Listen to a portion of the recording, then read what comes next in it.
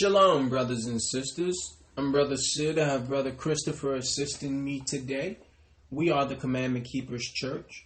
We have a detailed lesson prepared for our brothers and sisters internationally. The title of today's lesson will be The King Has Arrived. Brothers and sisters, the King has arrived. Today will be a thorough examination of Christ from the Old Testament to the New, from his pre-existence to the present, brothers and sisters. This encounter with Christ will inspire and empower us to center our life around not only the Most High, but Christ, brothers and sisters. So we're going to start in the gospel. Let's go to John, the 5th chapter, in the 39th verse. The King has arrived. John 5, verse 39.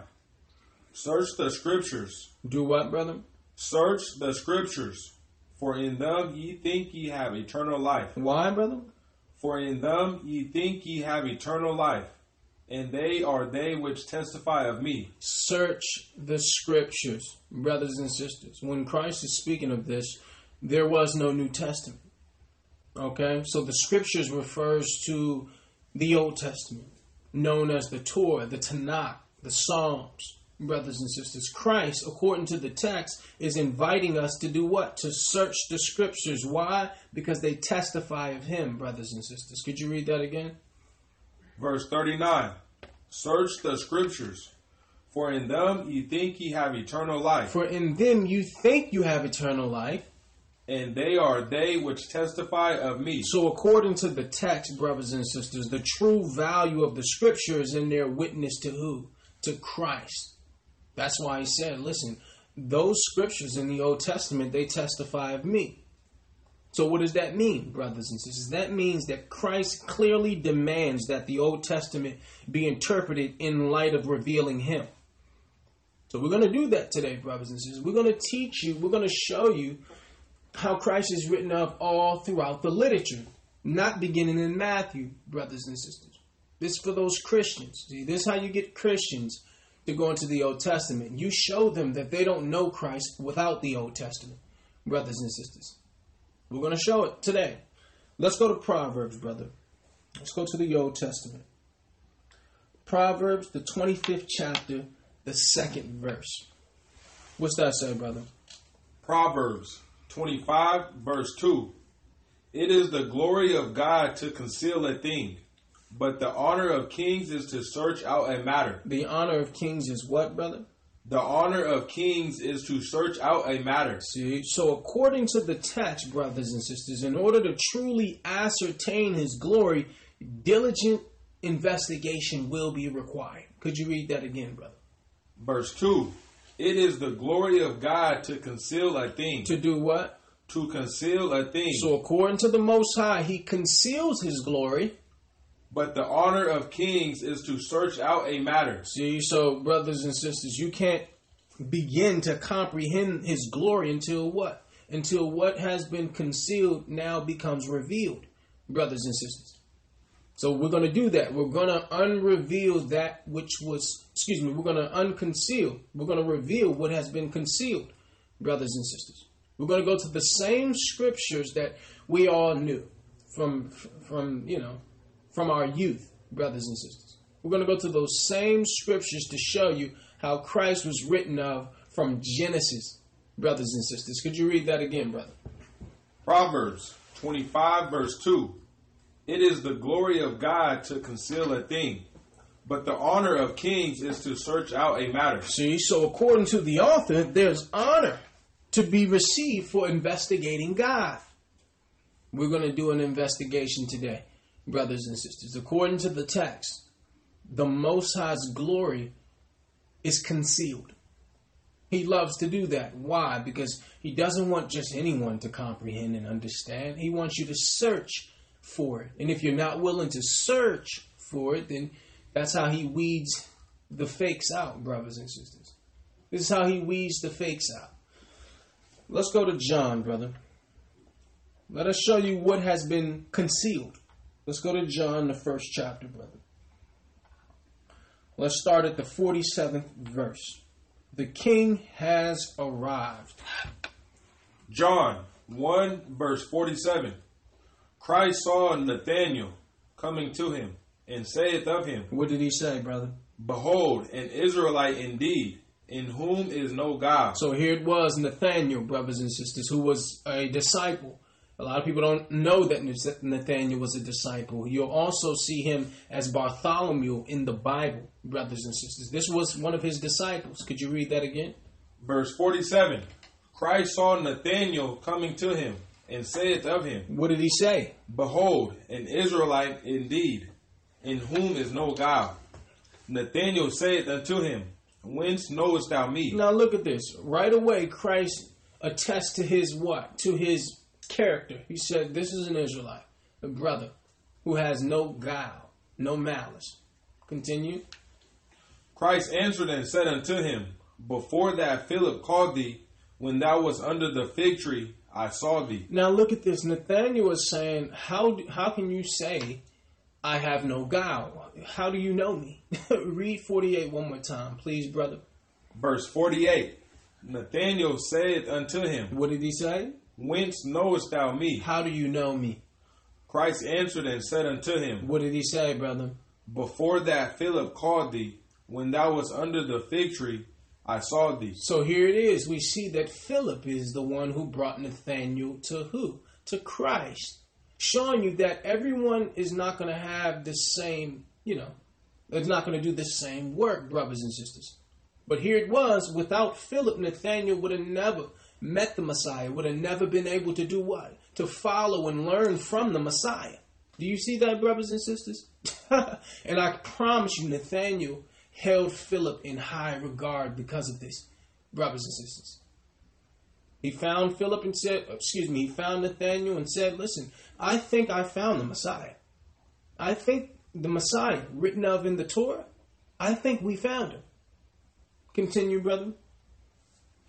John 1 verse 49.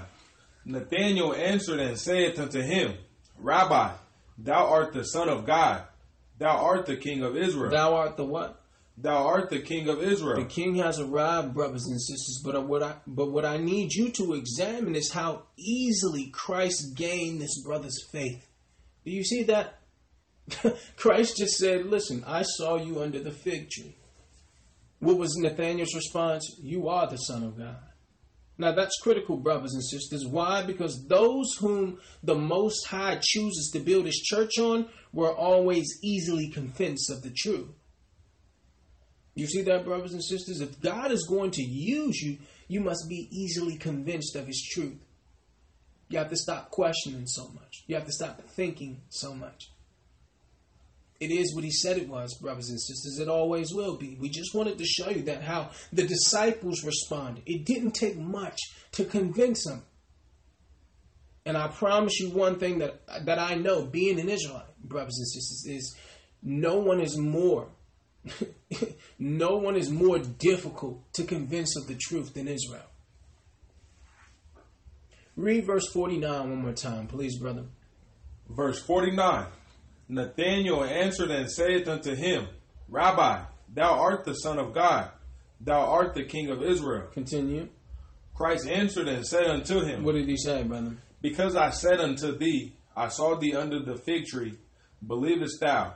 Thou shalt see greater things than these. He said, you believe I'm the Son of God because I told you, that you were operating under the fig tree. You're going to see greater things. You're going to see greater things than that. Continue. Verse 51. And he saith unto him, What did he say? Verily, verily, I say unto you, hereafter ye shall see heaven open. What did he say? Hereafter ye shall see heaven open, and the angels of God ascending and descending upon the Son of Man. Read that again, brother. Listen closely, because here Christ is telling you that he's the one that bridges the gap between God and man. Read that one more time, brother. Verse 51. And he saith unto him, Verily, verily, I say unto you, hereafter ye shall see heaven open. You shall see the heavens open. And the angels of God ascending and descending upon the Son of Man. Upon what? Upon the Son of Man. Upon what, brother? upon the Son of Man. So here it's telling you that you will see angels ascending and descending on Christ, brothers and sisters. That means you're going to see angels going up and coming down upon the Son of Man, which is Christ, brothers and sisters. Do you see this? What does that mean? What does it mean, brothers and sisters? We're going to show you. We need you to first remember what Christ said. Read that one more time, brother. John 1 verse 51. And he said unto him, Verily, verily, I say unto you, hereafter ye shall see heaven open. The heavens will open. And the angels of God ascending and descending upon the Son of Man. Doing what? And the angels of God ascending and descending upon the Son of Man. We're trying to beat that into your head, brothers and sisters. He said, you shall see the angels ascending and descending upon the Son of Man. Now, brothers and sisters, we're going to go to the scripture that Christ taught out of the Torah in order to teach this principle. You shall see angels ascending and descending upon Christ. What does that mean? We have to go to Genesis. Let's go to Genesis 28, brothers and sisters. To a dream, to a vision that our father Jacob had. We're going to read 10 through 13. Listen closely. Genesis 28, verse 10. And Jacob went out from Beersheba and went toward Haran. And he lighted upon a certain place and tarried there all night, because the sun was set. And he took of the stones of that place and put for them his pillows. So he took stones and used them as pillows. And lay down in that place to sleep. Continue. And he dreamed. He did what? And he dreamed. Listen to the dream. And behold, a ladder set up on the earth. A ladder set up on the earth. And the top of it reached to heaven. So he saw a ladder reaching from heaven to earth. This is called Jacob's ladder, brothers and sisters. Read that one more time, please. Verse 12.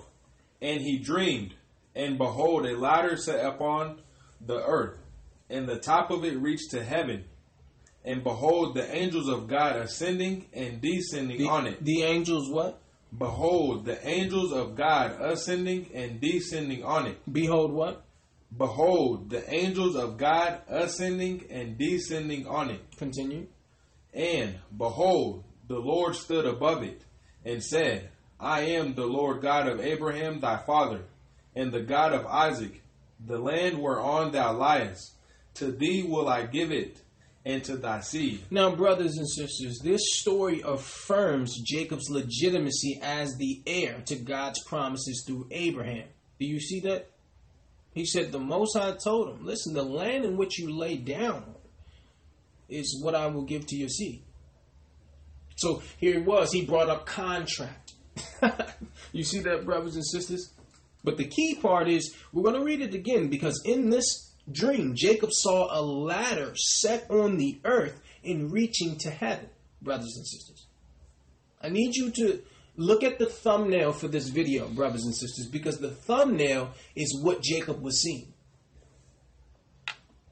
If you see it clearly, brothers and sisters, you'll see angels walking up and down a ladder or a set of stairs, brothers and sisters.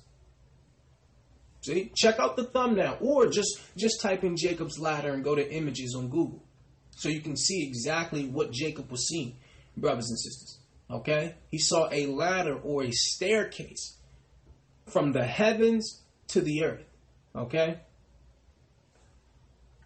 Follow us, brothers and sisters. We're going to start back at verse 10.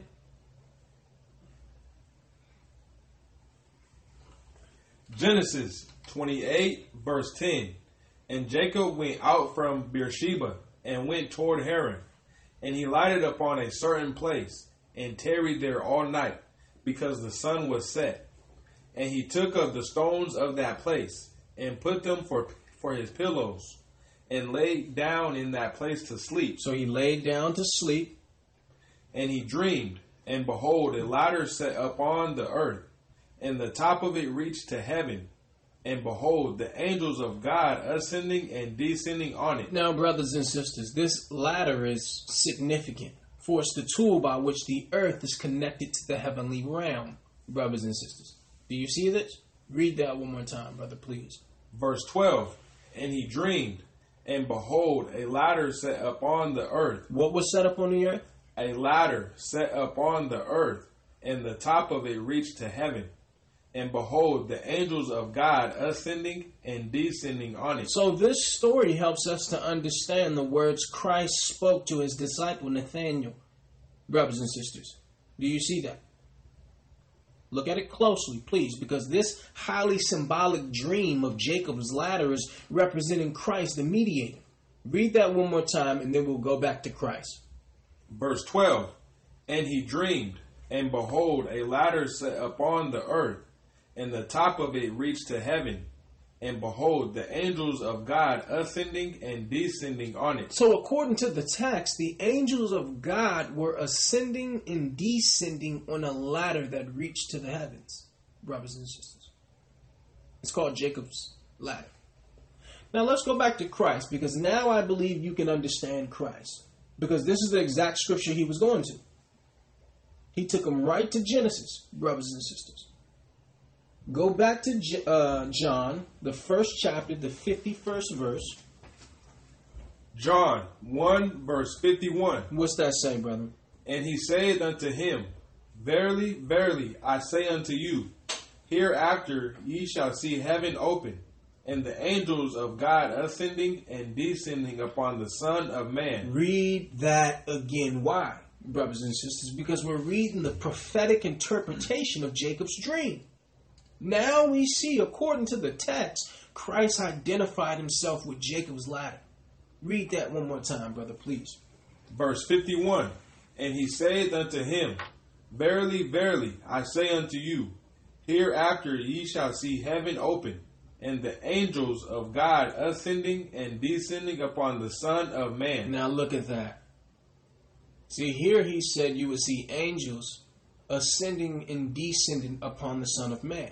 What is he doing? He's identifying himself with the ladder. See that? According to the Bible, Jacob's ladder is a representation of Christ who came to earth from the lineage of Jacob. Brothers and sisters. Do you see that? This is proof that without the Old Testament, you couldn't possibly comprehend Christ in his fullness. See, I take a Christian right here and I'm like, okay, well, John 1:51, what does that mean? Because in order to answer it, you have to go into the Old Testament. The same Old Testament that Christians say we don't follow. Anytime Christ invites you into the Old Testament, take that invitation. In fact, anywhere Christ invites you to, take that invitation. The text says that Christ said, listen, you're going to see angels of the Most High going up and down upon the Son of Man. When you link that with the precept of Genesis 28, what were the angels traveling on, brothers and sisters? Jacob's ladder. A ladder going into the heavens, or a staircase into the heavens. So Christ was telling you, if you're trying to get to the Most High, you have to come through me. I'm the ladder. You see that, brothers and sisters? Matter of fact, let's go to John 14:6. Because see, this is how you show a Christian Christ. This is how you show Israelites Christ in the Old Testament. John 14, verse 6. Christ saith unto him, I am the way, the truth, and the life. No man cometh unto the Father but by me. Now that makes sense.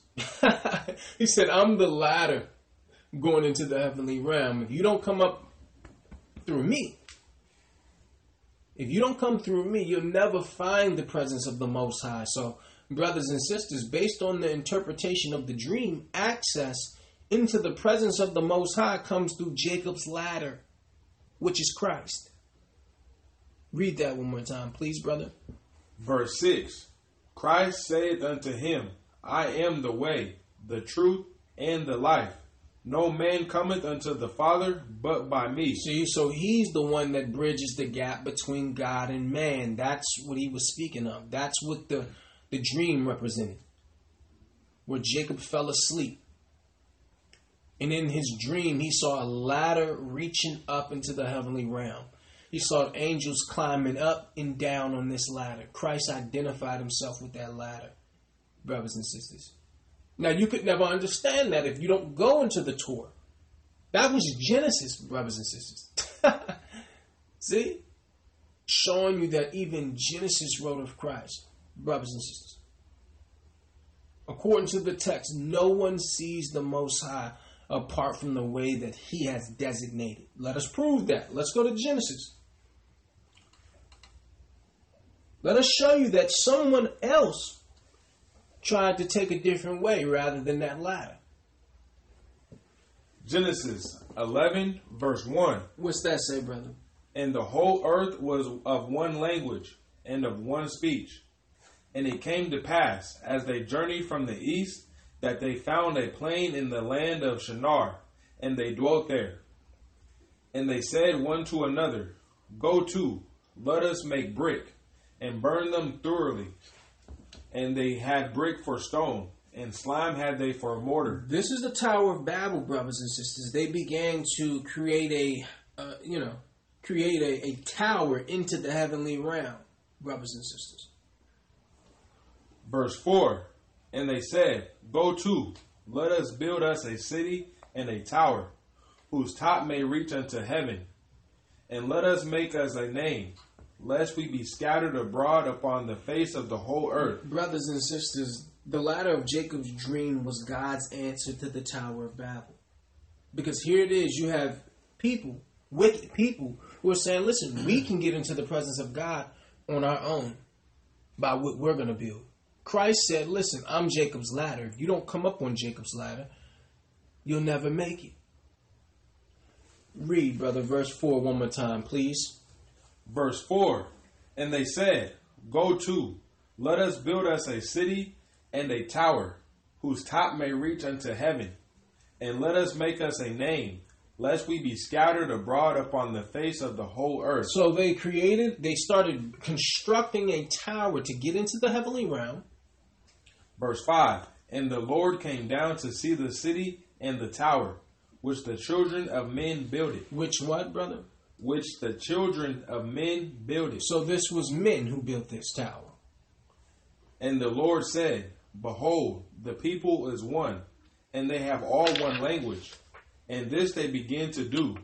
And now nothing will be restrained from them, which they have imagined to do. Continue. Go to, let us go down, and there confound their language. And do what? And there confound their language. Confound their language, right? That they may not understand one another's speech. Continue, brother.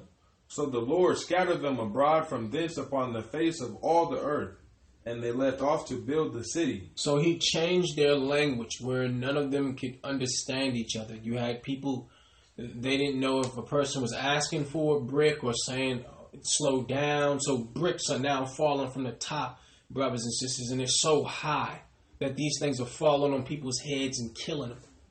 So eventually they just said, well, listen, it's too dangerous. I'm going home. I can't understand what you're saying. Right? Read verse 9, brother. Genesis 11, verse 9. Therefore is the name of it called Babel, or Babel, because the Lord did there confound the language of all the earth. And from thence did the Lord scatter them abroad upon the face of all the earth. Now, brothers and sisters, Jacob's ladder, what we saw in Genesis 28, what Christ spoke of in John, the 1st chapter, the 51st verse, is the answer to the Tower of Babel. Do you see this? In both accounts, there's an attempt to get to, there's an attempt to link heaven with earth. There's an attempt for a connection between the earthly realm and the heavenly realm. The Tower of Babel is an example of those who tried to reach heaven by their own actions, aside from the help of God. Trying to say, well, listen, because I follow the law, my works will get me into the presence of the Most High. See? So this story reveals our inability to reach the Most High devoid of Jacob's ladder, which is Christ. So this is people who try to get themselves in, brothers and sisters, by saying, well, listen, since I don't eat pork, right, the Most High owe me to let me into heaven. Jacob's ladder says otherwise. Christ said, I am the way. He said, I'm Jacob's ladder. I'm the ladder. I'm the staircase that connects heaven to earth. And if you don't come up that staircase, which is me, it's not going to happen. And we're showing you, brothers and sisters, because this was the complete opposite here. These two stories are diametrically opposed, brothers and sisters. You have Christ, the ladder, the stairway into the heavenly realm.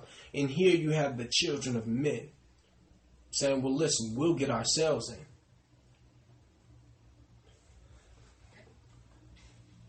Let's go to John, brother, 10 and 7. We're going to read 7 through 9. John 10, verse 7. Then said Christ unto them again, Verily, verily, I say unto you, I am the door of the sheep. All that ever came before me are thieves and robbers, but the sheep did not hear them. I am the door. By me, if any man enter in, he shall be saved, and shall go in and out and find pasture. Christ is the only bridge by which we can enter into the presence of God, brothers and sisters. Christ is the gatekeeper, the person who controls access to the Father. He's showing us right here. But now this makes sense. Now that you understand that he's saying, I'm Jacob's ladder. I am the staircase that leads into the presence of God. Now it makes sense. You see how you need the Old Testament, brothers and sisters? To fully comprehend, to fully grasp or ascertain how deep the Bible is. How the narrative stayed the same from what? From Genesis all the way to John. And it's not as if one man wrote the entire Bible. It was a multitude of men. Yet the narrative has been monolithic, brothers and sisters. Showing you that this has to be the word of God, brothers and sisters. It has to be. Read that from the top, brother, please. John 10, verse 7.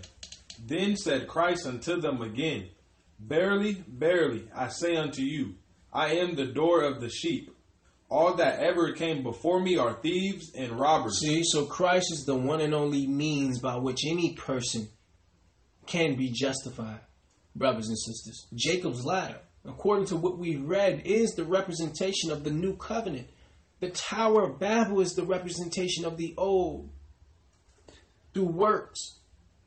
The Tower of Babel, through works, they tried to work their way into the presence of God. Christ is saying, listen, you got to come a new way. There's a new way. There's a new door. If you try to come up as the Tower of Babel, you're a thief and you're a robber. And essentially what you're saying is, you owe me now. No longer is it a gift from God.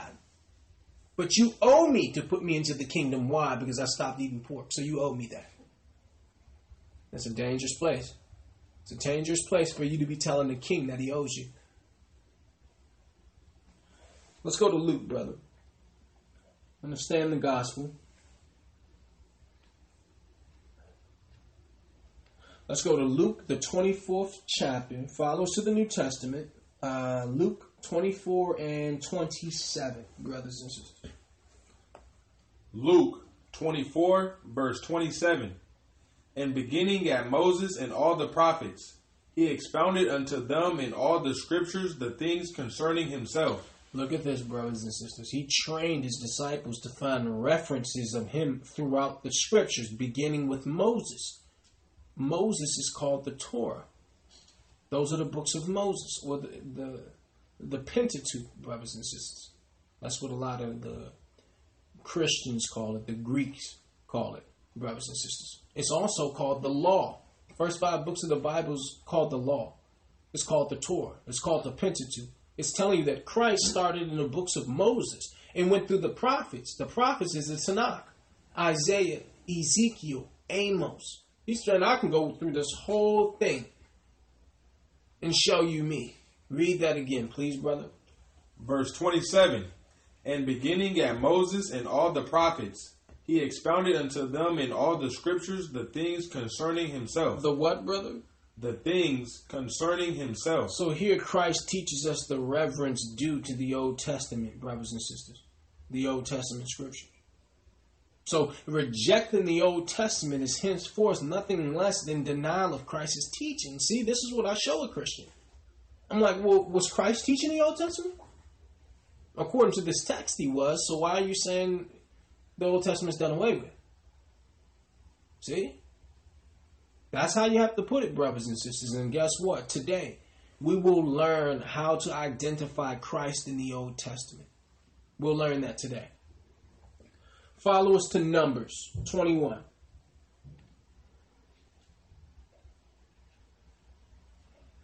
We're going to Numbers 21 and 5. Brothers and sisters, we're here at Numbers, the 21st chapter, the 5th through the 9th verse. I hope you're following this. Numbers 21, verse 5. And the people spake against God and against Moses. Wherefore have ye brought us up out of Egypt to die in the wilderness? For there is no bread, neither is there any water, and our soul loatheth this light bread. Brothers and sisters, we're here in Numbers, in the Torah. Remember, Christ said what? He said he went through the Torah. He said, beginning at Moses, the prophets, he did what? He expounded, showed the scriptures that testified of him, right? We're showing you the scriptures, brothers and sisters, that he went to.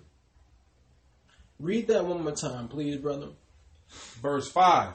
And the people spake against God and against Moses. Wherefore have ye brought us up out of Egypt to die in the wilderness? Did you bring us out of Egypt to kill us? For there is no bread, neither is there any water, and our soul loatheth this light bread. So they hated the manna, brothers and sisters. The manna that the Most High, the bread from heaven. Our people hated it. Like, it don't have no taste. I'm tired of eating this all the time. We want some meat. And what happened? Verse 6. And the Lord sent fiery serpents among the people, and they bit the people, and much people of Israel died. Why?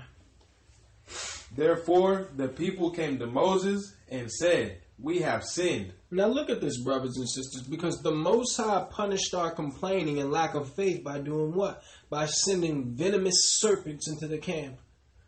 Imagine that. Imagine you're down on your knees praying and complaining about why is it this way and why is it that and I don't like this, and then some snakes just start slithering from under your bed. You'll change your tune quickly, won't you? Just imagine that. Read that one more time, brother. Verse 6. Verse 6. And the Lord sent fiery serpents among the people, and they bit the people, and much people of Israel died. And what happened after that, brother? Therefore the people came to Moses and said, We have sinned, for we have spoken against the Lord and against thee. Pray unto the Lord that he take away the serpents from us. And Moses prayed for the people. Now, after many fatalities, brothers and sisters, we began to beg Moses to intercede with the Most High on our behalf. So then we come crying, Moses, I'm sorry if I did anything to offend you. You know how our people are. So right after they just got done complaining, many people died. Then our people came to the light. Many people died. For what? For complaining. Read 7 one more time, please, brother. Numbers 21, verse 7. Therefore the people came to Moses and said, We have sinned, for we have spoken against the Lord. Now, brothers and sisters, this is critical because it was only because of the serpents that our people realized we had sinned against God. We think that complaining is a light thing. The Most High doesn't view it that way. We have sinned, for we have spoken against the Lord and against thee. Pray unto the Lord that he take away the serpents from us. And Moses prayed for the people. Continue. And the Lord said unto Moses, Make thee a fiery serpent, and set it upon a pole. And it shall come to pass that everyone that is bitten, when he looketh upon it, shall live. When he looketh upon it, shall live. When what, brother? When he looketh upon it, shall live. Now the Most High told Moses to make a snake out of, pretty much copper, out of brass, right? And put it upon a stick. So here it was, you had a staff with a bronze serpent on it. And he said, if you look at this serpent, you'll live. So what happened after that, brother? Verse 9. And Moses made a serpent of brass, and put it upon a pole.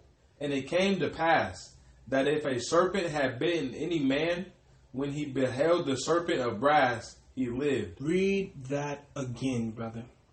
Verse 9. And Moses made a serpent of brass, and put it upon a pole. And it came to pass, that if a serpent had bitten any man, when he beheld the serpent of brass, he lived. So, brothers and sisters, do you see this? When Moses lifted up the serpent, he did what? He lifted up that which was killing the people. The serpent, right? The serpents were killing the people. The Most High said, make a brass serpent on a pole and lift it into the air. Those who look at this serpent will live. Do you see that, brothers and sisters? Why? Because understanding this story will enrich our understanding of who Christ is and what he came to do for us, brothers and sisters.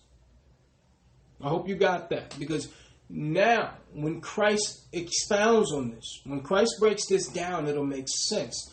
Let's go to John 3 and 14. Because we're showing you how in order to fully comprehend, in order to fully ascertain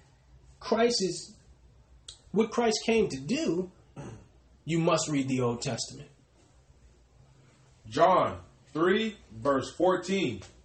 And as Moses lifted up the serpent in the wilderness, even so must the Son of Man be lifted up. Read that again, brother.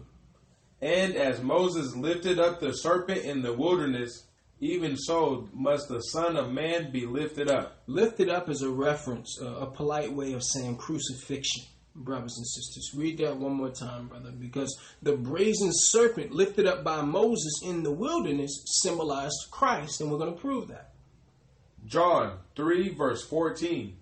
And as Moses lifted up the serpent in the wilderness, even so must the Son of Man be lifted up, that whosoever believeth in him should not perish, but have eternal life. Now look at that.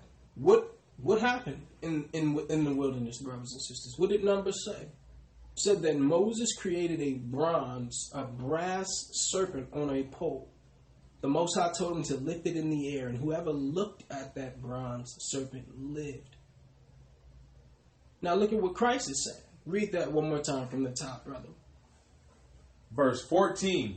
And as Moses lifted up the serpent in the wilderness, even so must the Son of Man be lifted up, that whosoever believeth in him should not perish, but have eternal life. So Christ came to this world because what? Deadly venom courses through our veins, brothers and sisters.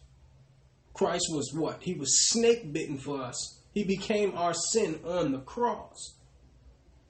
Now, you couldn't understand what Christ is breaking down here if you didn't read Numbers. Now, everyone knows John 3:16, but never go to John 3:14 or John 3:15, which you can't fully comprehend unless you read Numbers 21. Do you see that, brothers and sisters? See? You need the Old Testament because the Old Testament testifies of Christ. Christ fulfilled the prophecy. That's why he said, I didn't come to do away with the law. I came to fulfill the law. Now you're seeing the fulfillment of the law, which is the first 5 books of Moses. That's the law, brothers and sisters. Jacob's ladder, Christ. The serpent in the wilderness lifted up on a pole, that was Christ. It represented Christ. Let's go to Romans, brother. 15 and 4, please. Let's go to Paul's epistles. Romans, the 15th chapter, the 4th verse. What does that say, brother? Romans 15, verse 4. For whatsoever things were written aforetime were written for our learning. For our what, brother? for our learning, that we through patience and comfort of the scriptures might have hope. Read that again, brother, please. Verse 4. For whatsoever things were written aforetime were written for our learning. Well, look at that. What were the scriptures given to us for, brother? For whatsoever things were written aforetime were written for our learning, that we through patience and comfort of the scriptures might have hope. See? You see that the things that were written before were written for us to learn. Scripture is full of Christ, brothers and sisters. From Genesis to Revelations, everything breathes of the Messiah. And we're going to learn that today. Let's stick with that bronze serpent, brothers and sisters. Let's go to 2 Kings 18 and 4. 2 Kings, the 18th chapter, the 4th verse. 2 Kings 18, verse 4. He removed the high places and brake the images and cut down the graves and break in pieces the brazen serpent that Moses has made. Start that from the top, brother, please. Verse 4. He removed the high places and brake the images and cut down the groves. The groves are what? This was like wood statues, brothers and sisters. And break in pieces the brazen serpent that Moses had made. For unto those days the children of Israel did burn incense to it. And he called it Nehushtan. Now, brothers and sisters, look at that closely, because the text highlights Israel's tendency to succumb to idolatry, that same serpent that Moses created. Our people started worshiping this thing now. Burning incense means praying to it, brothers and sisters. Incense represents prayer in the Bible. God believes our prayer is like a sweet-smelling savor. It's like an incense into his nostrils. We wanted to show you that, historically speaking, Israel will worship anything that will benefit us. Do you see that, brothers and sisters? Read that one more time, please, brother. 2 Kings 18, verse 4. He removed the high places and brake the images and cut down the groves and break in pieces the brazen serpent that Moses had made. He broke into pieces the brazen serpent, brothers and sisters. For unto those days the children of Israel did burn incense to it, and he called it Nehushtan. Now look at that, brothers and sisters. Our people have always sought blessings, and because of that, we'll serve anything that gets us what we want. That's the point that we're trying to prove, and guess what? Christ understood that. Christ understood that. Let us show you. Let's go to John 6. We're going to go to John, the 6th chapter. We're going to start at the 25th verse. We'll read 25 through 27. Let us show you that Christ understood that our people will serve anything that benefits them. John 6, verse 25. And when they had found him on the other side of the sea, they said unto him, Rabbi, when camest thou hither? Christ answered them and said, What did he say? Verily, verily, I say unto you, ye seek me, not because ye saw the miracles, but because ye did eat of the loaves, and were filled. Now, brothers and sisters, Christ was rebuffing some of his followers for their superficial attraction to him. Do you see this? He's saying, you're following me not because you saw the miracles, but because you ate of the fish when I fed many people through only a few fish. Do you see that, brothers and sisters? Showing you that people will follow just to be blessed. Read that one more time, brother. Verse 26. Christ answered them and said, Verily, verily, I say unto you, ye seek me not because ye saw the miracles, but because ye did eat of the loaves, and were filled. So Christ is making commentary highlighting that many people seek him with what? With unclean motives, brothers and sisters. Rather than grasping the spiritual significance or importance, people are attracted to the material aspects. So people will say, okay, well, listen, if I do what God says, this is what I need from it. I'm only going to do it if I believe I'm going to get what I want. Christ is revealing what? The prevailing motives behind why many people serve brothers and sisters. He said, you don't care about the truth. You were fed from my miracle. Now you want to follow me. Continue, brother. Verse 27. Labor not for the meat which perisheth, but for that meat which endureth into everlasting life, which the Son of Man shall give unto you. For him hath God the Father sealed. Brothers and sisters, according to the text, we seek the blessing more than we seek the blesser. That's the point that Christ was trying to highlight, brothers and sisters. They serve God for what he can do and not who he is. And that's dangerous. That's dangerous because why? If you don't get what you want, then what happens? Your obedience stops there. So the motive has to be clean, brothers and sisters. It's all good while you're getting what you would like. But what happens when he says no? See? Let's go to 1 Corinthians 10 and 9, brother.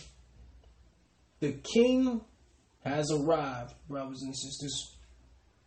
We're going from Genesis to Revelations, brothers and sisters, showing you Christ being written of by the prophets before him.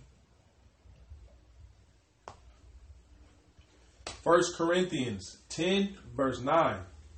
Neither let us tempt Christ, as some of them also tempted, and were destroyed of serpents. Paul warns the Corinthians not to test Christ by questioning his direction.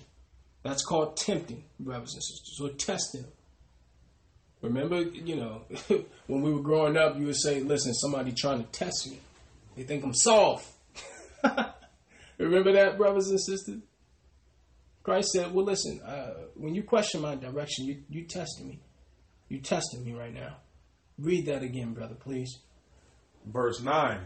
Neither let us tempt Christ, as some of them also tempted, and were destroyed of serpents. Neither murmur ye, as some of them also murmured, and were destroyed of the destroyer. So here we read the consequences for bitterly questioning God's plan and his provision, brothers and sisters. According to the text, the Most High views complaining as challenging his authority. You see that, brothers and sisters? See, we need a healthier perspective. We need a more biblical perspective. Because a lot of times we're seeing things with an unrenewed mind. As Paul said, you're not going to make it if you don't have a renewed mind. So we're showing, brothers and sisters, our people continue to complain. That's all we do. The Most High do something for us, and you're like, well, it could have been this. It really wasn't that. Could have been a 2019 one. Could have been the one with the 8 gigs. Could have been this. Could have been that. We have to be careful, brothers and sisters, because our people, I don't even believe our people do this on purpose. They're not even thinking about it. It's just second nature. The Most High will send some fiery serpents if we continue to complain. Let's go to Wisdom of Solomon, brother, in the Apocrypha. The king has arrived, brothers and sisters. Wisdom of Solomon, the 1st chapter, the 11th and the 12th verse. Wisdom of Solomon 1 verse 11. Therefore beware of murmuring, which is unprofitable, and refrain your tongue from backbiting. Read that again, brother. Verse 11. Therefore beware of murmuring, which is unprofitable. It's what? Which is unprofitable, and refrain your tongue from backbiting. For there is no word so secret that shall go for naught, and the mouth that belieth slayeth the soul. Continue. Seek not death in the error of your life, and pull not upon yourselves destruction with the works of your hands. Complaining, brothers and sisters, is irreverent, and it shows that we're not living in the fear of the Most High God. And Solomon is breaking that down here. The power of life and death is in the tongue, brothers and sisters. And this text highlights how toxic and poisonous the act of complaining actually is. Beware of complaining. It's unprofitable. Refrain your tongue. You see that, brothers and sisters? Complaining isn't harmless sport. It's serious sin, brothers and sisters. Follow us to Isaiah, the 33rd chapter, in the 6th verse. Isaiah 33, verse 6. And wisdom and knowledge shall be the stability of thy times. Read that again, brother. And wisdom and knowledge shall be the stability of thy times. What shall be? Wisdom and knowledge shall be the stability of thy times. Look at that, brothers and sisters. Education in this text seems to have a primary importance in our lives. Knowledge and wisdom, when combined, give stability to the person wielding it. Could you read that again, brother? Verse 6.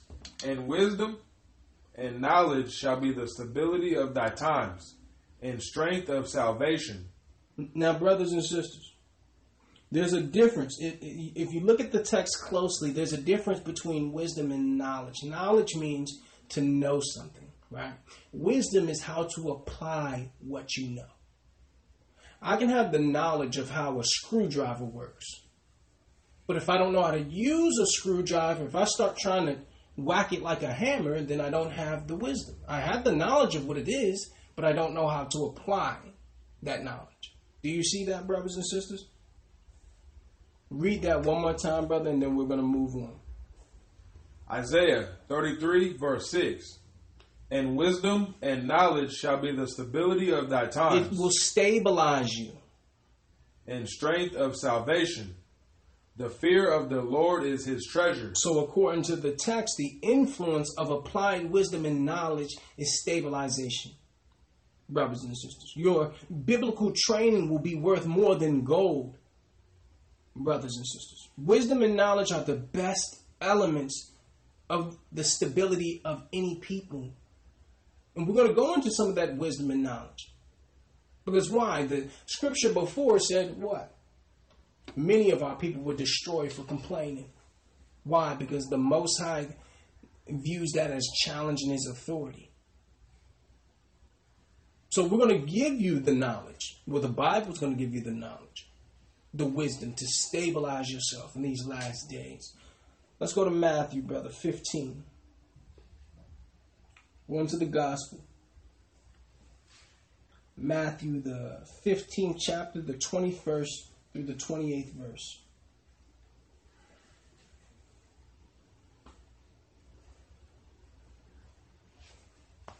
Matthew 15, verse 21. Then Christ went thence and departed into the coast of Tyre and Sidon. And behold, a woman of Canaan came out of the same coast and cried unto him, saying, Have mercy on me, O Lord, thou son of David. My daughter is grievously vexed with a devil. Now, brothers and sisters, I need you to really examine what goes on in this text, because this story teaches us a vital principle on how to instigate a response from God. Read that again, brother, please. Verse 22. Verse 22. And behold, a woman of Canaan came out of the same coast and cried unto him, saying, Have mercy on me, O Lord, thou son of David. My daughter is grievously vexed with a devil. But he answered her not a word. But what, brother? But he answered her not a word. He ignored her. A sister came and said, Listen, my daughter, I'm having trouble with my daughter. She has a demon. Christ ignored her. And his disciples came in beside him, saying, Send her away, for she crieth after us. But he answered and said, I am not sent but unto the lost sheep of the house of Israel. So he's still ignoring this sister, right? She came for help. He answered her not a word. The disciples start speaking to him. He speaks to them. You see this, brothers and sisters? The text teaches us when God is silent, this is what you do. Read that again, brother. Verse 24. But he answered and said, I am not sent but unto the lost sheep of the house of Israel. Then came she and worshipped him, saying, Lord, help me. But he answered and said, It is not meet to take the children's bread, and to cast it to the dogs. And she said, Truth, Lord, yet the dogs eat of the crumbs which fall from their master's table. Then Christ answered and said unto her, O woman, great is thy faith. Be it unto thee even as thou wilt. And her daughter was made whole from that very hour. Brothers and sisters, if you examine this story closely, the text teaches us that when God is silent, you fall on your face and you worship him. That's how you get a response. Did you see that, brothers and sisters? Here it was. Christ was silent. He was ignoring his sister. She fell on her face and worshipped at his feet. He responded. See? So instead of complaining, worship, brothers and sisters. Why? Because the knowledge is going to be what stabilizes you. The wisdom is going to be what stabilizes you. And we're giving you that wisdom. When you feel like God is not answering, when you feel like God is silent, you don't complain. You fall on your face and worship. You see that, brothers and sisters? According to the author, worship gets a response from God, brothers and sisters. If it were possible for the Most High to have a weakness, it would be for worship, brothers and sisters. Knowledge and wisdom shall be what stabilizes you. So many people try to be blessed by the Most High, and they never bless the Most High. Do you see that, brothers and sisters? Christ ignored this sister. He was silent. But when she fell on her face and worshipped at his feet, he responded. Try that one day. Try that one day. Because the Most High has taken all the complaining, all the theatrics. He's taken it as disrespect, brothers and sisters. He's taken it as something that should be reciprocated with the judgment, brothers and sisters. We're showing you how to get a response from the Most High. We're showing you how to instigate a response from the Most High.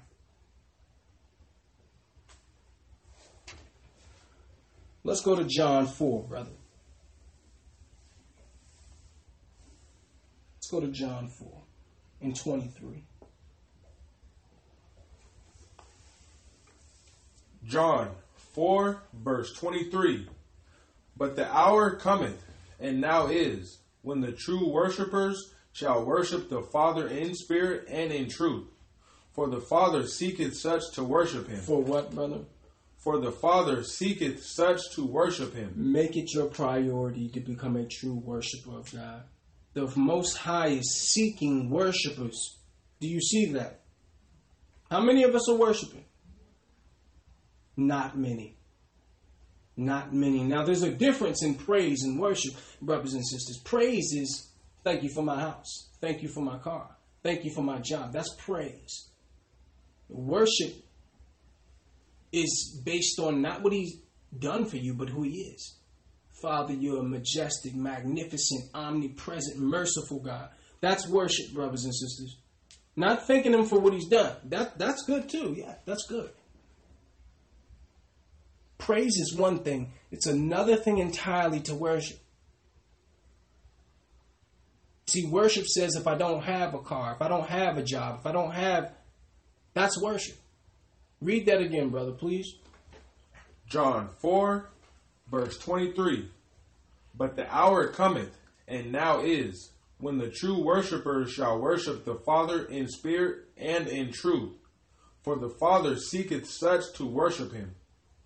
God is a spirit, and they that worship him must worship him in spirit and in truth. Brothers and sisters, the fact that the Most High seeks true worshipers implies that they are false worshipers.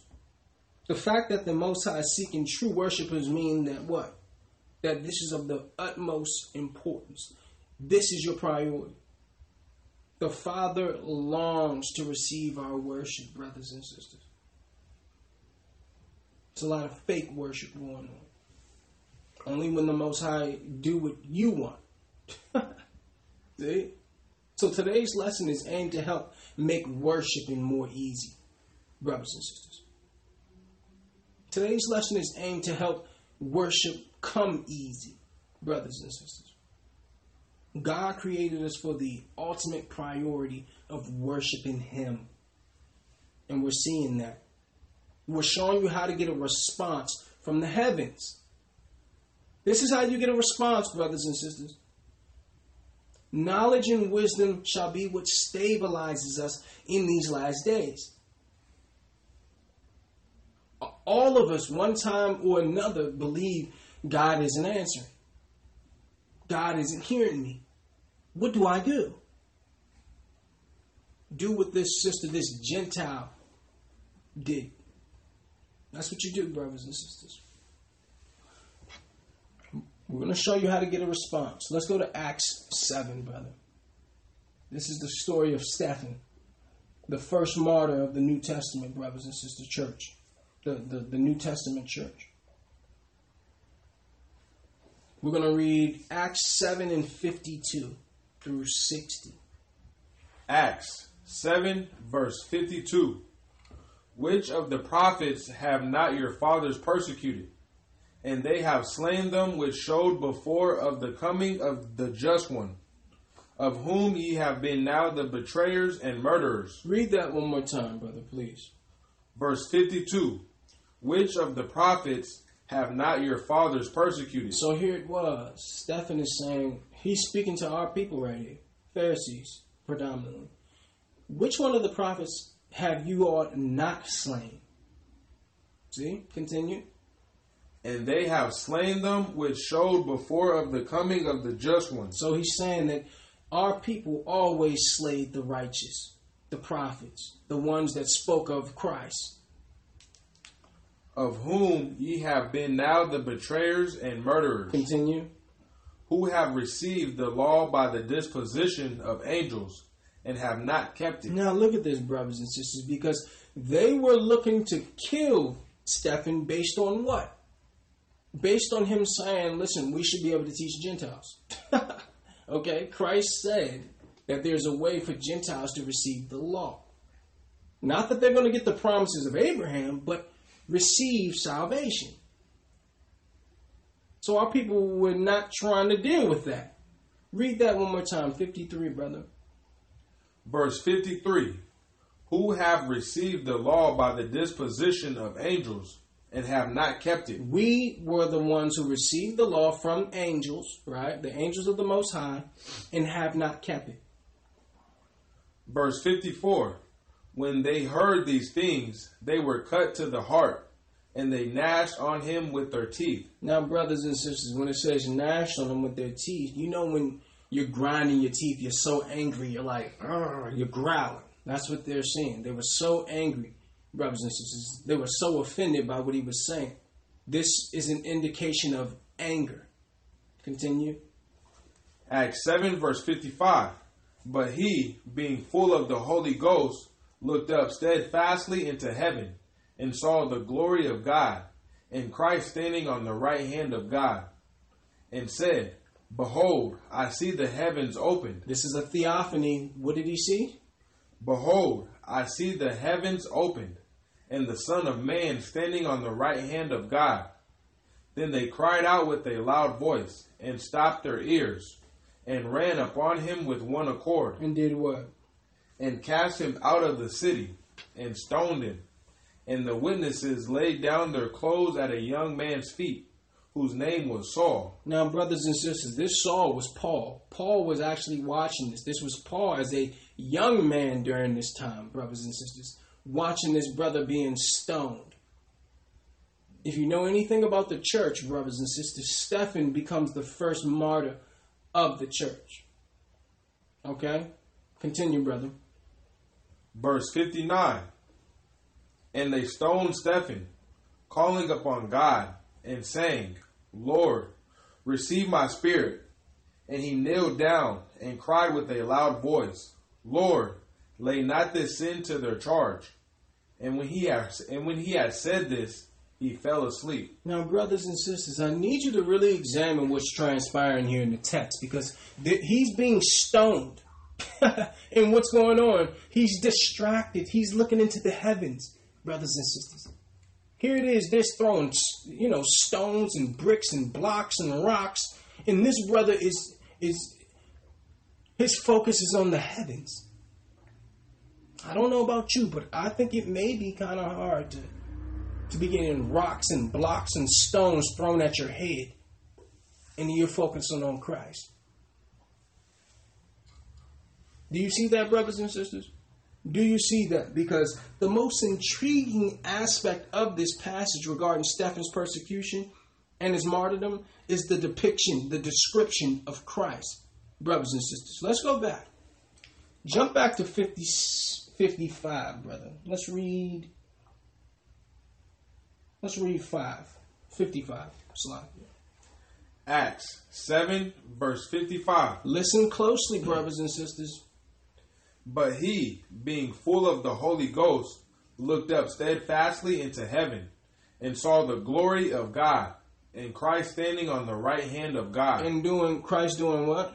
Christ standing on the right hand of God. Continue. And said, Behold, I see the heavens opened, and the Son of Man standing on the right hand of God. Brothers and sisters, do you see that? Look at it closely, because the way to bring Christ to his feet is singular focus and enduring hardness without complaining. Christ is giving Stephen a standing ovation right here, brothers and sisters. Look at the text. Read 55 again, please, brother. Verse 55. But he, being full of the Holy Ghost, looked up steadfastly into heaven, and saw the glory of God, and Christ standing on the right hand of God. What was Christ doing?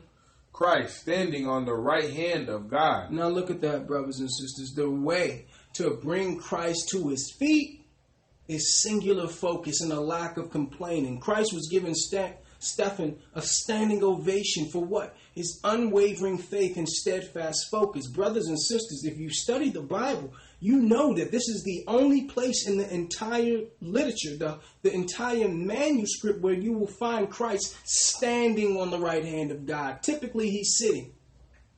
We're going to prove that. Matter of fact, let's go prove it, brother. Let's go to Hebrews, the 1st chapter, the 2nd verse, because this is the only place where you'll see Christ standing.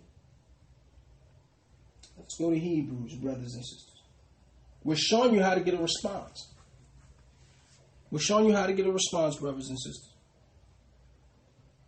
Hebrews 1, verse 2. Hath in these last days spoken unto us by his Son, whom he hath appointed heir of all things, by whom also he made the worlds. Brothers and sisters, excuse me. Read that one more time. Verse 2. Hath in these last days spoken unto us by his Son, whom he hath appointed heir of all things, by whom also he made the worlds. Continue. Who, being the brightness of his glory, and the express image of his person, and upholding all things by the word of his power, when he had by himself purged our sins, sat down on the right hand of the majesty on high. What did he do? Because I need you to closely examine the positioning of the Messiah. Sat down on the right hand of the majesty on high. No, he was standing. Sat down on the right hand of the majesty on high. Nowhere else in the manuscript will you find Christ standing at the right hand of the Father. So here it was, Stephen is being stoned with bricks, blocks, rocks, all in the head. And he's what? He's distracted. He's looking into the heavens. He was so singularly focused, even when he was being persecuted, that Christ had to give him a standing ovation. Further proof. Let's show you. Let's go to Mark 16. Don't skim through the Bible, brothers and sisters, because if you skim through the Bible carelessly, you'll actually miss the beauty. In Acts the 7th chapter, the 55th verse, it tells you that Christ was standing at the right hand side of the Father. Nowhere else in the manuscript can you find that. Matthew 16 and 19.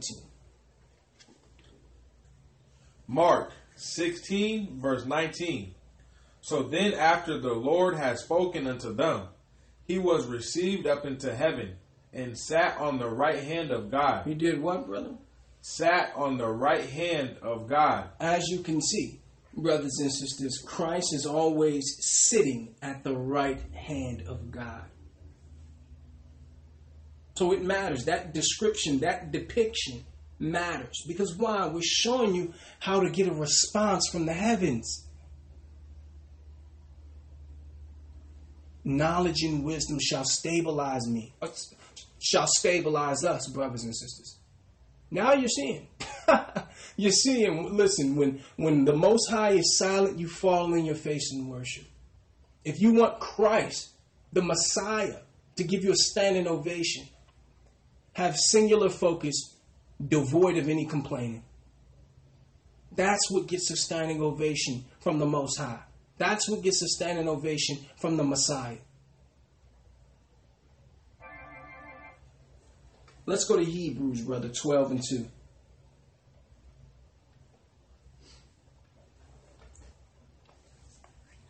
Hebrews 12, verse 2. Looking unto Christ, the author and finisher of our faith, who for the joy that was set before him endured the cross, despising the shame, and is set down at the right hand of the throne of God. He did what? Is set down at the right hand of the throne of God. For consider him that endured such contradiction of sinners against himself, lest ye be wearied and faint in your minds. Ye have not yet resisted unto blood, striving against sin. So he's telling you, brothers and sisters, that what you think is hard is that's child's play. That's child's play compared to what the disciples was going through. All that complaining that you're doing is child's play. It said, do what? Think back at the Messiah and what he had to endure. The beatings, the whippings, the mockery. Go back to verse 2, brother, please. Verse 2. Looking unto Christ, the author and finisher of our faith. Right there. Look to the Messiah, the author and finisher of our faith, right? We're going to do that, brothers and sisters. We're going to look to Christ. Let's go to Exodus 17. The King has arrived, brothers and sisters. The King has arrived. Exodus. Read verse 1, please, brother. Exodus 17, verse 1. And all the congregation of the children of Israel journeyed from the wilderness of Sin, after their journeys, according to the commandment of the Lord, and pitched in Rephidim, and there was no water for the people to drink. Now, brothers and sisters, at the beginning of the children of Israel's 40-year wandering is what we're reading here. Do you see this? This is the beginning of the 40-year wandering. Jump to verse 5, brother. It tells you that our people had nothing to drink in the wilderness of Sin. Exodus 17, verse 5. And the Lord said unto Moses, Go on before the people, and take with thee of the elders of Israel, and thy rod, wherewith thou smotest the river, take in thine hand, and go. Continue, brother. Behold, I will stand before thee there upon the rock in Horeb,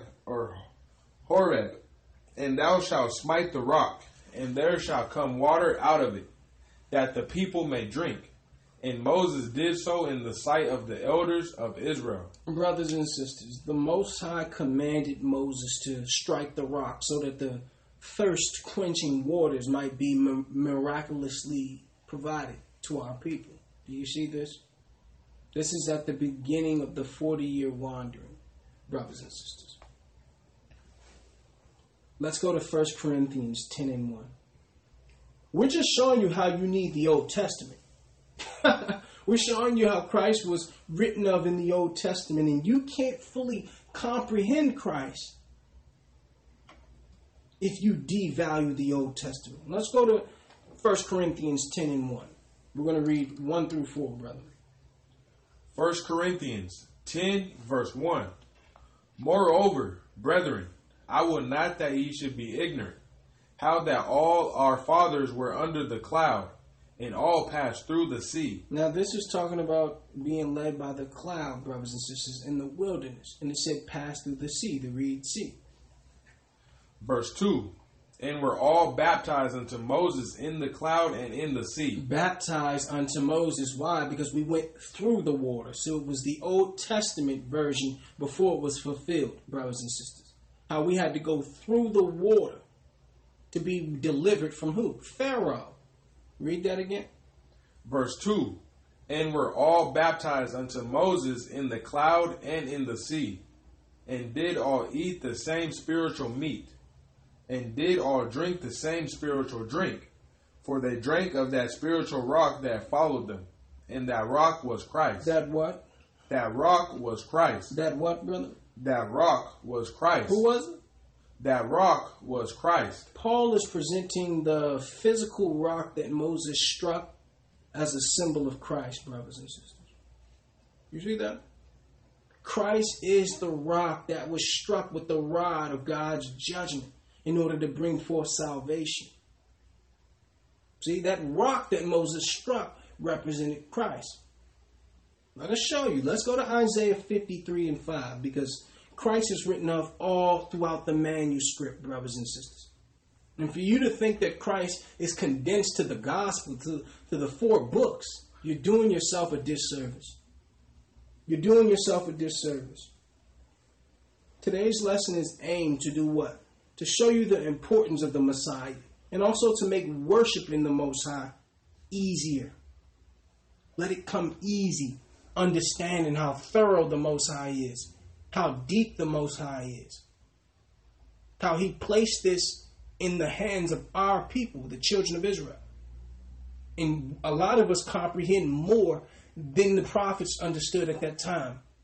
The Most High was just telling them what to do. They didn't even know what they were doing. They were just following orders.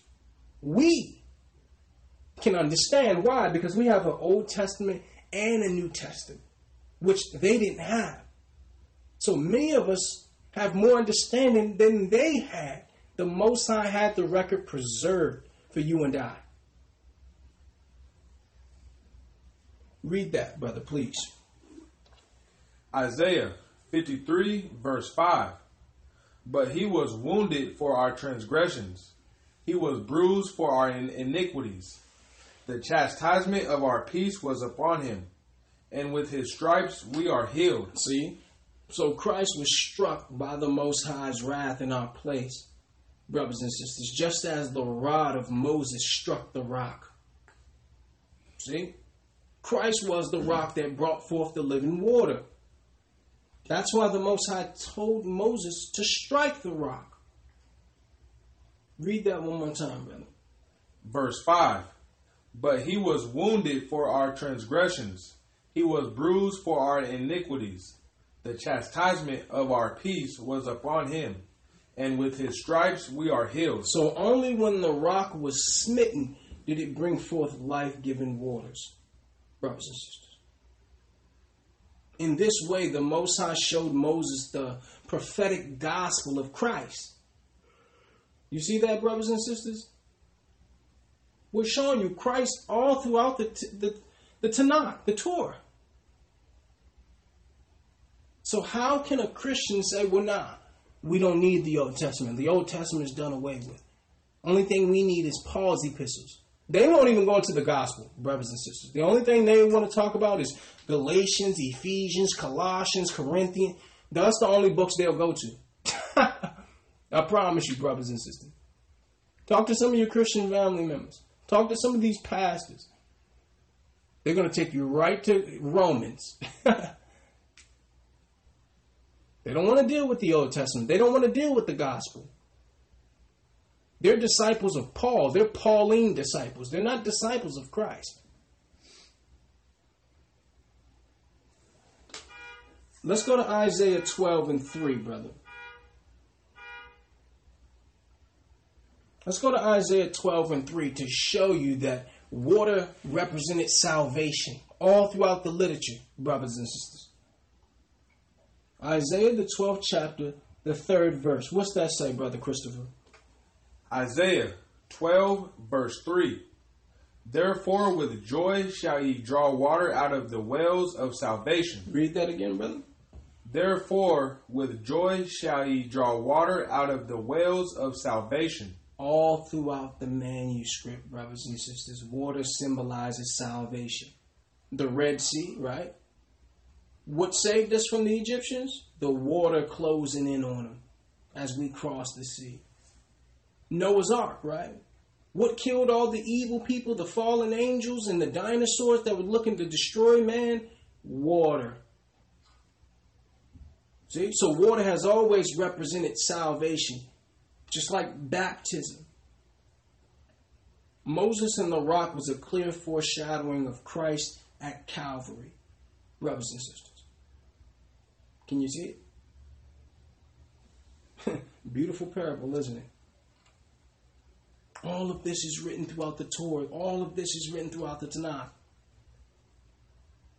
All this can be taught without the New Testament, brothers and sisters. So how can a person say we don't need the Old Testament? How? You don't understand Christ. You don't understand the Messiah without the Old Testament. Let's go to 2 Corinthians, brother. 5. 2 Corinthians, the 5th chapter, the 21st verse. What does that say, brother Christopher? 2 Corinthians 5, verse 21. For he hath made him to be sin for us, who knew no sin, that we might be made the righteousness of God in him. Look at this, brothers and sisters. The only substitute allowed would have to be sinless, or else he would have to die for his own sins. Do you see that, brothers and sisters? The only way Christ could do this for us is because he had no sin to die for of his own. Read that one more time, please, brother. Verse 21. For he hath made him to be sin for us, who knew no sin, that we might be made the righteousness of God in him. See, so Christ's death was not merely a statement against evil, but a payment that satisfied God's righteous judgment, his righteous demand. Christ died vicariously as the sinner's substitute and took the righteous punishment due to those whom he came to save. Do you see that, brothers and sisters? The only reason he could redeem us is because he had no sin. Because any brother or sister who had sin have to die for their own sin. Why? Because Romans 6 says the wages of sin is death. So here it was. All throughout the Bible, the Most High was teaching us substitutionary sacrifice. So he was allowing substitutes to take our place. Let's go to Hebrews, brother, 2 and 9.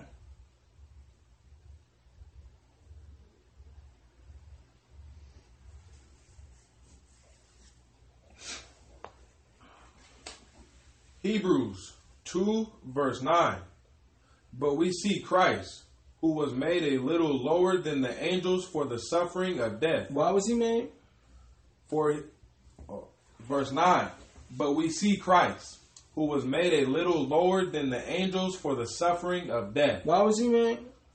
Crowned with glory and honor, that he by the grace of God should taste death for every man. Brothers and sisters, I need you to examine this text closely because it emphasizes the substitutionary sacrifice of Christ was that he was born to die. Read that again, brother, please.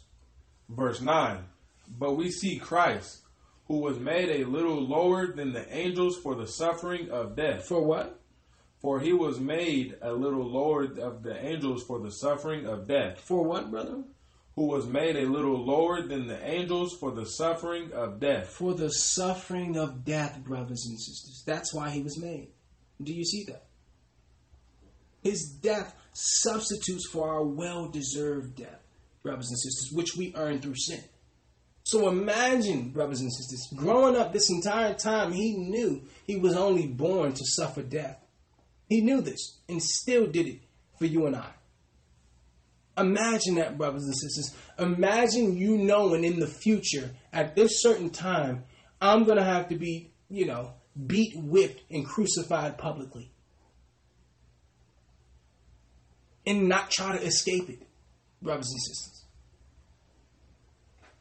According to the scripture, according to the literature, sin must be paid for, brothers and sisters. And who did it? Christ died to suffer as a substitute on our behalf. Christ was made for the suffering of death, so he could taste death for every man.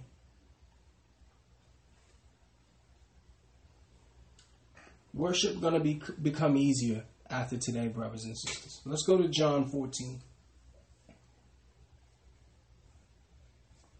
John, the 14th chapter, the 13th verse.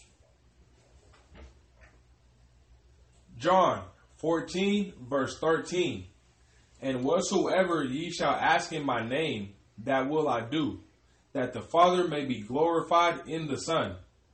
If ye shall ask anything in my name, I will do it. He said, listen, don't come in your name. Don't come in your name. Come in my name. Why? You come in your name, you're dead. That was Sid up on the cross. That was Brother Christopher up on the cross. That was you up on the cross, brothers and sisters. He's saying, now you got to, no. You need to come in my name because you're dead. I died as you. So now that means what? You have to walk like me, talk like me, act like me, think like me. This is what Christ is saying. You've traded places with me.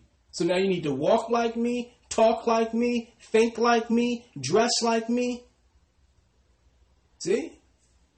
He said, don't come in your own name, come in my name. Because you're dead already. I died as you. We traded places. You see this, brothers and sisters? Let's go to Exodus 4, brother. Let's go to Exodus 4 and 22. Exodus 4, verse 22. And thou shalt say unto Pharaoh, Thus saith the Lord, Israel is my son, even my firstborn. And I say unto thee, Let my son go, that he may serve me. That what? That he may serve me. That what, brother? That he may serve me. God delivered us for a purpose, brothers and sisters. He always does. You need to know that. So when we say you must live as Christ, that was the reason you were delivered. You weren't delivered to go live your life and say, well, listen, hey, live my life. Christ died for my sin. Right? No. The Most High never delivers you for you. Anytime he's delivered someone, including myself, he had a purpose in mind. Read it again, brother, please. Exodus 4, verse 23. Let's start at 22, please. Verse 22. And thou shalt say unto Pharaoh, Thus saith the Lord, Israel is my son, even my firstborn. And I say unto thee, Let my son go, that he may serve me. Look at that, brothers and sisters. The Most High's ultimate purpose for bringing you out of anything is to bring you unto him. You see that? So the purpose of our deliverance was to serve God. It always was. It always will be. We must serve him with the same vigor that you served that other Pharaoh you had in your life before. That's what he's looking for. That other thing that you were serving that he delivered you from. The same way you serve that, serve him. And guess what? He'll open up the floodgates of heaven on you. If he knows that you're going to serve him the same way you were serving that other person or that other thing, try it out, brothers and sisters. Try it out. We just wanted to prove to you that the Most High never delivers you for you. He said, let my people go so they can serve me.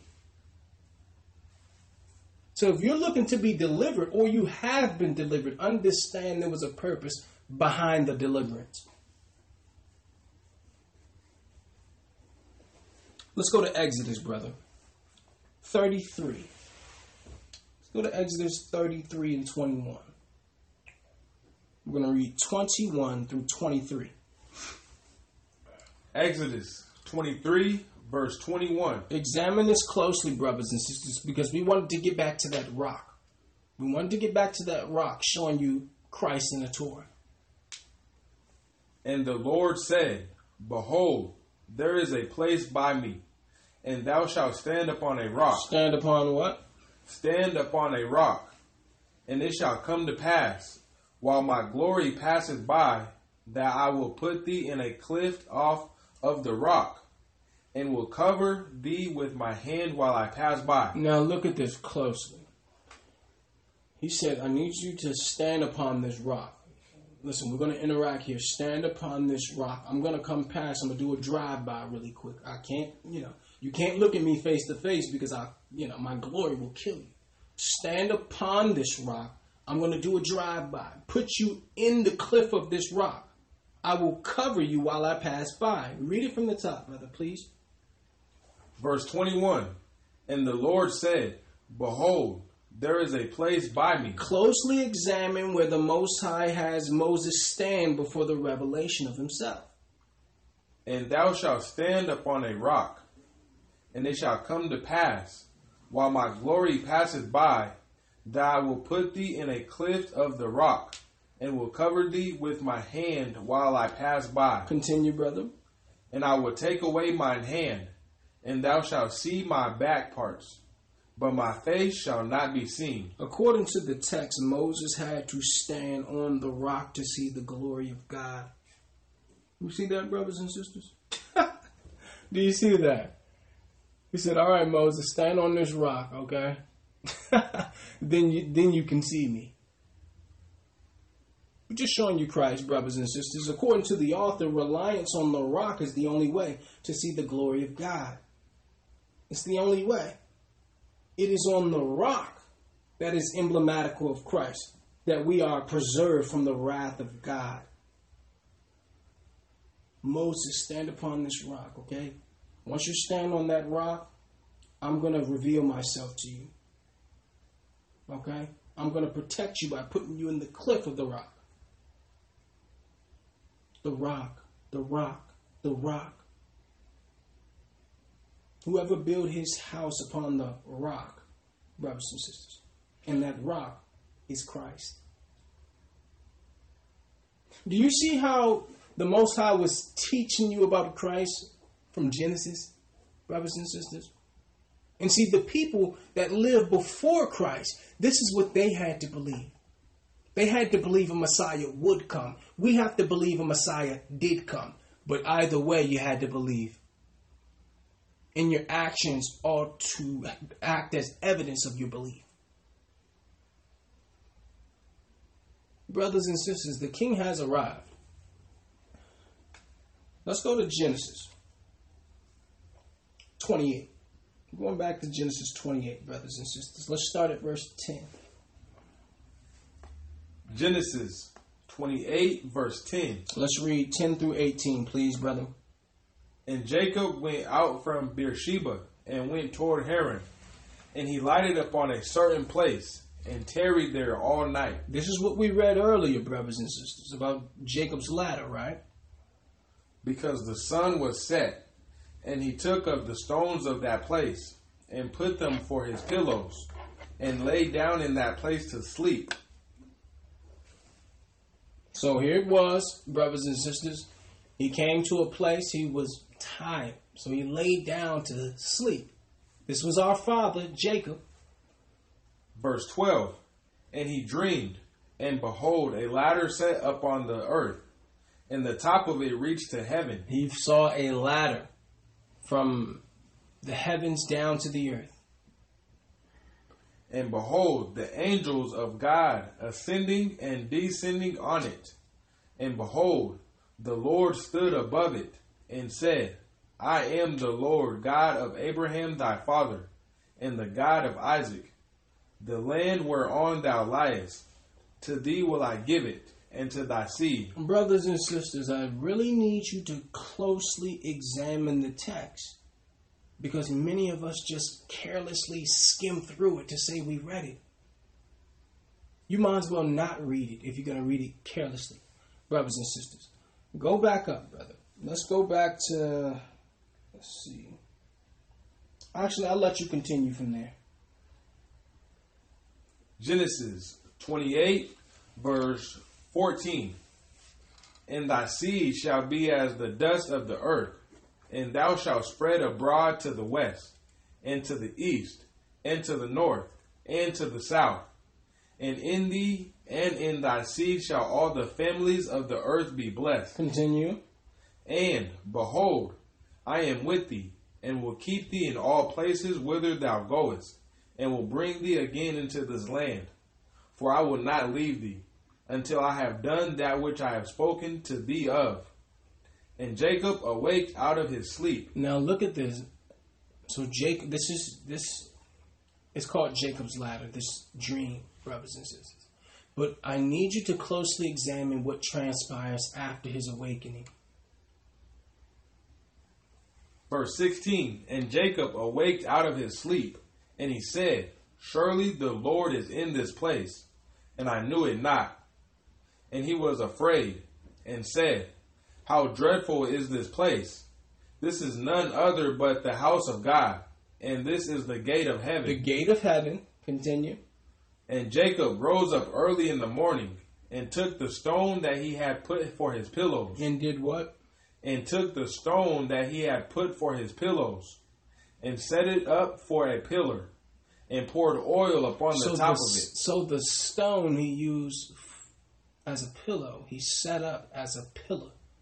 And then he anointed it. He poured anointing oil on top of it. So brothers and sisters, if you closely examine what just transpired, once Jacob laid his head upon the rock, that's when he saw Jacob's ladder. Did you see that, brothers and sisters? Now, examine his behavior once he had awakened from the dream. Read 18 again, please, brother. Verse 18. And Jacob rose up early in the morning, and took the stone that he had put for his pillows. The stone that he used for a pillow. And set it up for a pillar, and poured oil upon the top of it. Poured oil on top of it. We're just showing you, brothers and sisters, that the heavens opened up once he laid his head upon the rock. You see this, brothers and sisters? And then, if that wasn't clear enough, it says he poured oil on top of it. He anointed the rock. Brothers and sisters, did you know that Christ means the anointed one? It means anointed one. That's what Christ means, brothers and sisters. This is Christ. Once Moses stood on that rock, he came into the presence of the Most High. Once Jacob laid his head upon the rock, he saw the heavens open up. Go look it up, brothers and sisters. Go look up what Christ means. Look it up. It means the anointing. It's not a coincidence that he here anointed that same rock that he laid his head upon before this theophany. Theophany means interaction with God, brothers and sisters. That's what that means. Let's go to Luke, brother. 24 and 44, and we're going to end it here. Luke, the 24th chapter, the 44th and the 45th verse. Please follow us. This is on the road to Emmaus, brothers and sisters. Luke 24, verse 44. And he said unto them, these are the words which I spake unto you, while I was yet with you, that all things must be fulfilled, which were written in the law of Moses, and in the prophets, and in the Psalms, concerning me. So here it was. He said, it's written of me in the Torah, in the Tanakh, and in the book of Psalms. Verse 45. Listen to this closely. Then opened he their understanding, that they might understand the scriptures. Read that again, brother. Verse 45. Then opened he their understanding, that they might understand the scriptures. He opened their understanding so they could ascertain the scriptures. That's what we just did, brothers and sisters. He went into those same scriptures and said, you see this? This is me. This represents me. He opened their understanding that they may understand the scriptures. So on this 7 mile, I believe it was 7 mile walk, he went through the entire Tanakh, the Torah and Tanakh, brothers and sisters, and was just showing himself through the disciples. And through that, he opened their understanding, because they did not understand this. They didn't understand the rock was Christ. They didn't understand Jacob's ladder was Christ. They didn't understand the bronze serpent represented Christ. They knew the context of it, but they didn't know what it represented. Christ opened up their understanding that they may understand the scriptures. And I pray that the brothers and sisters that learned today with us, had their understanding opened to see the beauty within the literature, to see that Christ was taught from Genesis, to show you why not to read the Bible carelessly. Because when you miss all that, you're missing the glory of the Most High. You're missing the glory of Christ. Today's lesson: the King has arrived. We want to say, Kwam Yasharala. Kwam Yasharala. Sin no more. Sin no more.